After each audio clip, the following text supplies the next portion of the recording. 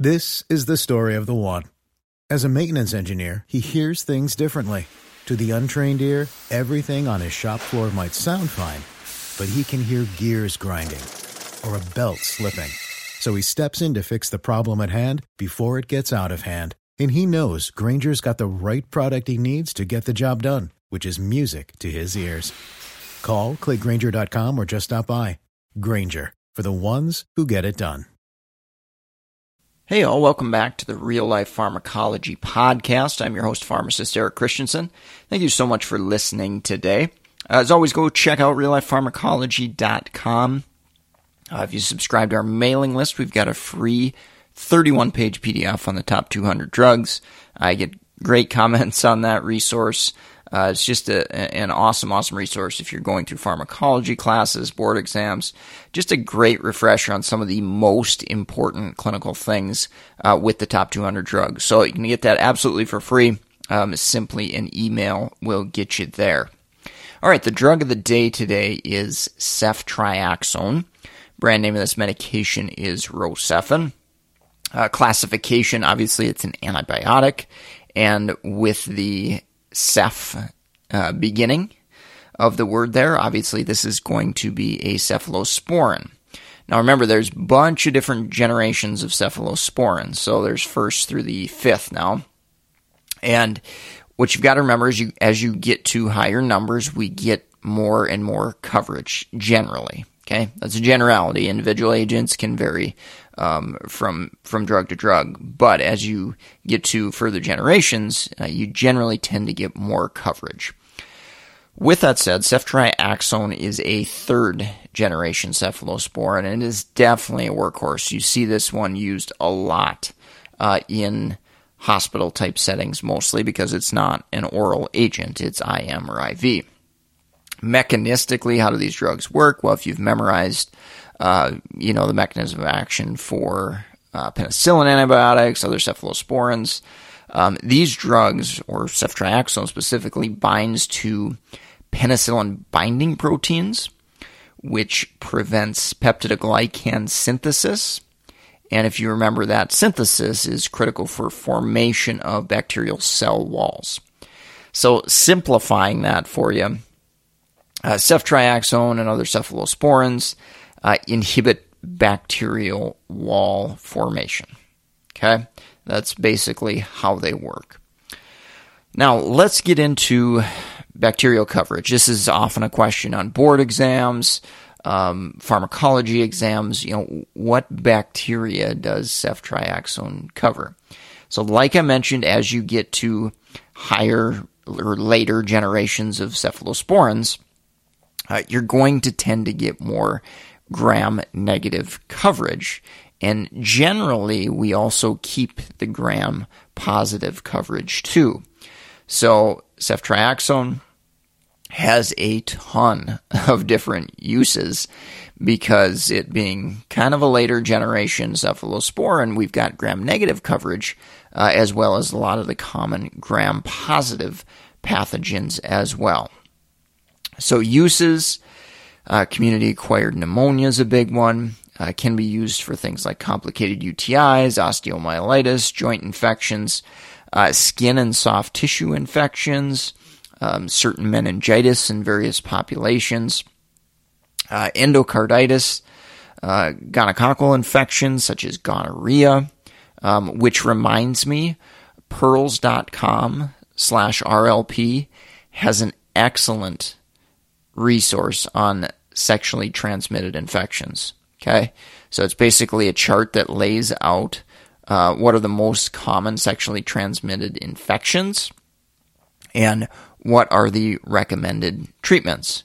And of course, ceftriaxone here, as I'm talking about, is indicated for gonorrhea. So again, pearls.com/RLP. It's got a great chart on breaking down the drugs of choice with sexually transmitted infections based upon the most recent guidelines from the CDC. So go snag that for free once you create a free account. Absolutely a no-brainer. It's not going to cost you a dime there. So again, pearls.com/RLP. So again, tons of different indications for ceftriaxone. That coverage, just summing up some of the bugs that it covers, so gram-positives, staph and strep species. However, there definitely is some resistant species in those.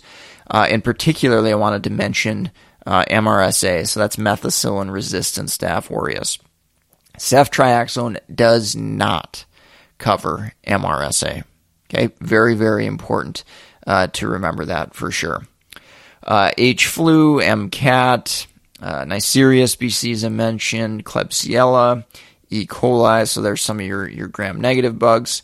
Also, maybe some atypical pathogens as well, so the bug that causes Lyme's disease, so Borrelia species. Again, lots of different coverage for ceftriaxone, which is why it can be used for so many different indications. And one last one I did want to mention was Pseudomonas. So typically we don't use ceftriaxone for Pseudomonas. Other cephalosporins, ceftazidime, cefepime, they both have anti-pseudomonal coverage, and ceftriaxone isn't considered to have much pseudomonal activity. So if you've got that type of infection, you're likely going to want to shy away from ceftriaxone because it's likely not going to work very well. Administration IM, IV only. Compared to other cephalosporins, leaning in on the kinetics topic here, it does have a little bit of a longer half-life. You think of a drug like Keflex, for example, that has to be dosed pretty frequently. It's got a pretty short half-life in adults. Ceftriaxone does have a little bit longer half-life there. Also has blood-brain barrier permeability, which I think I mentioned can be used for meningitis. So that definitely makes sense. That's definitely a good thing, obviously, if we have to treat those types of infections for sure. All right, let's talk briefly on adverse drug reactions. So first off, there is a risk with calcium, precipitation. And this may be a little bit higher risk in pediatric patients. And that can ultimately this precipitation can ultimately lead to kidney stones, urinary sludge, acute renal failure, gallstones, pancreatitis. So this is a potential issue.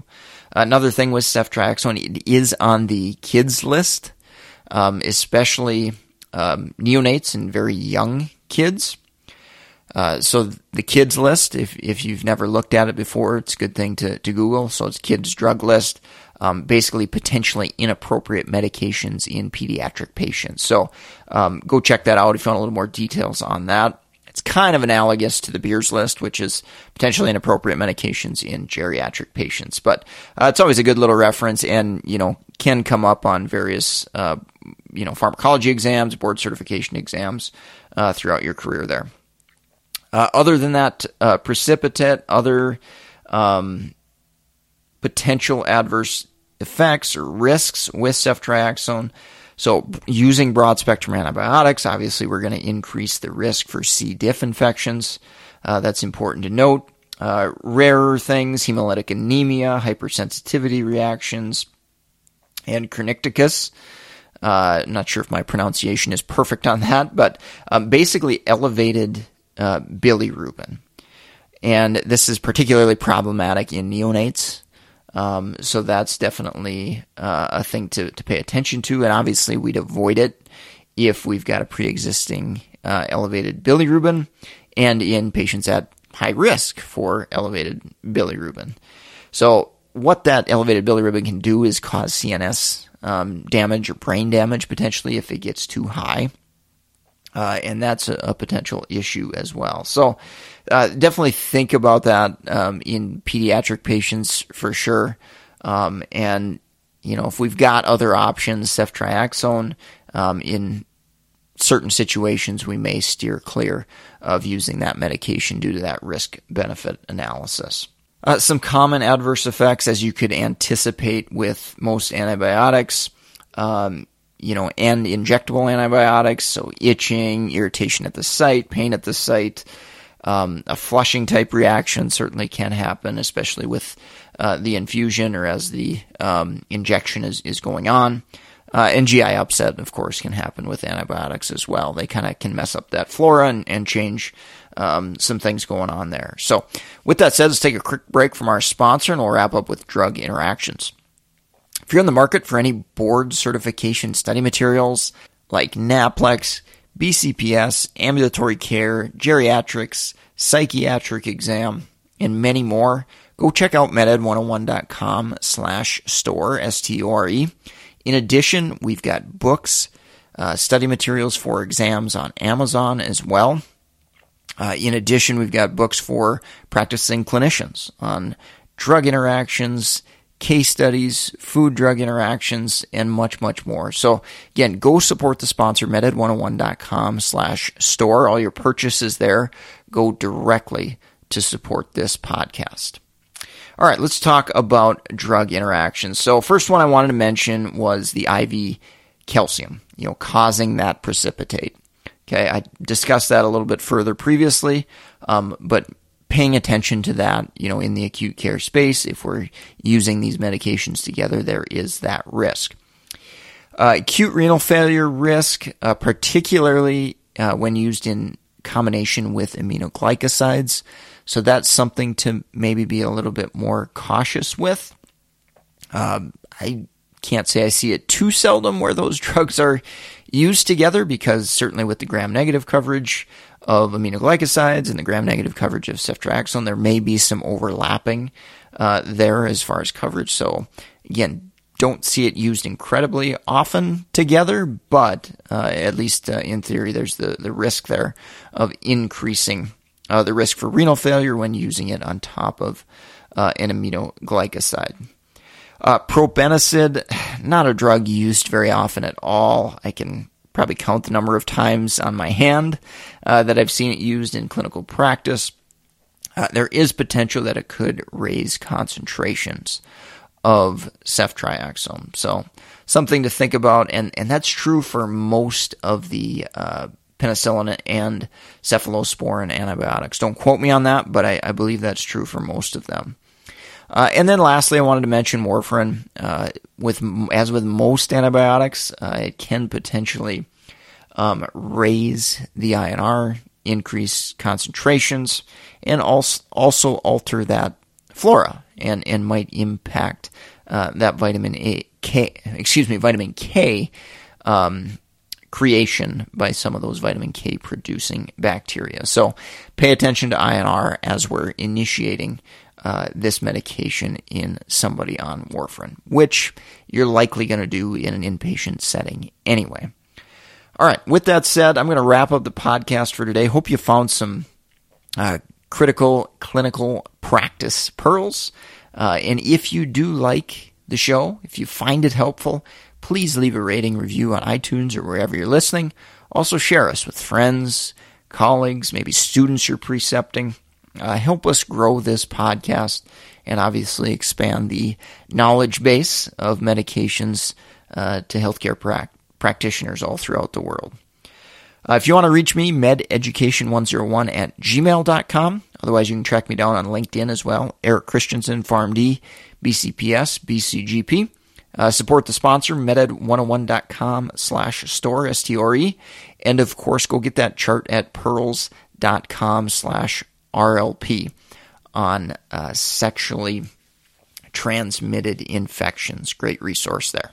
All right, I'm going to wrap up the podcast for today. Thank you so much for listening. Hope you have a great rest of your day. This is the story of the one. As head of maintenance at a concert hall, he knows the show must always go on. That's why he works behind the scenes, ensuring every light is working, the HVAC is humming, and his facility shines. With Grainger's supplies and solutions for every challenge he faces, plus 24/7 customer support, his venue never misses a beat. Call quickgrainger.com or just stop by. Grainger, for the ones who get it done.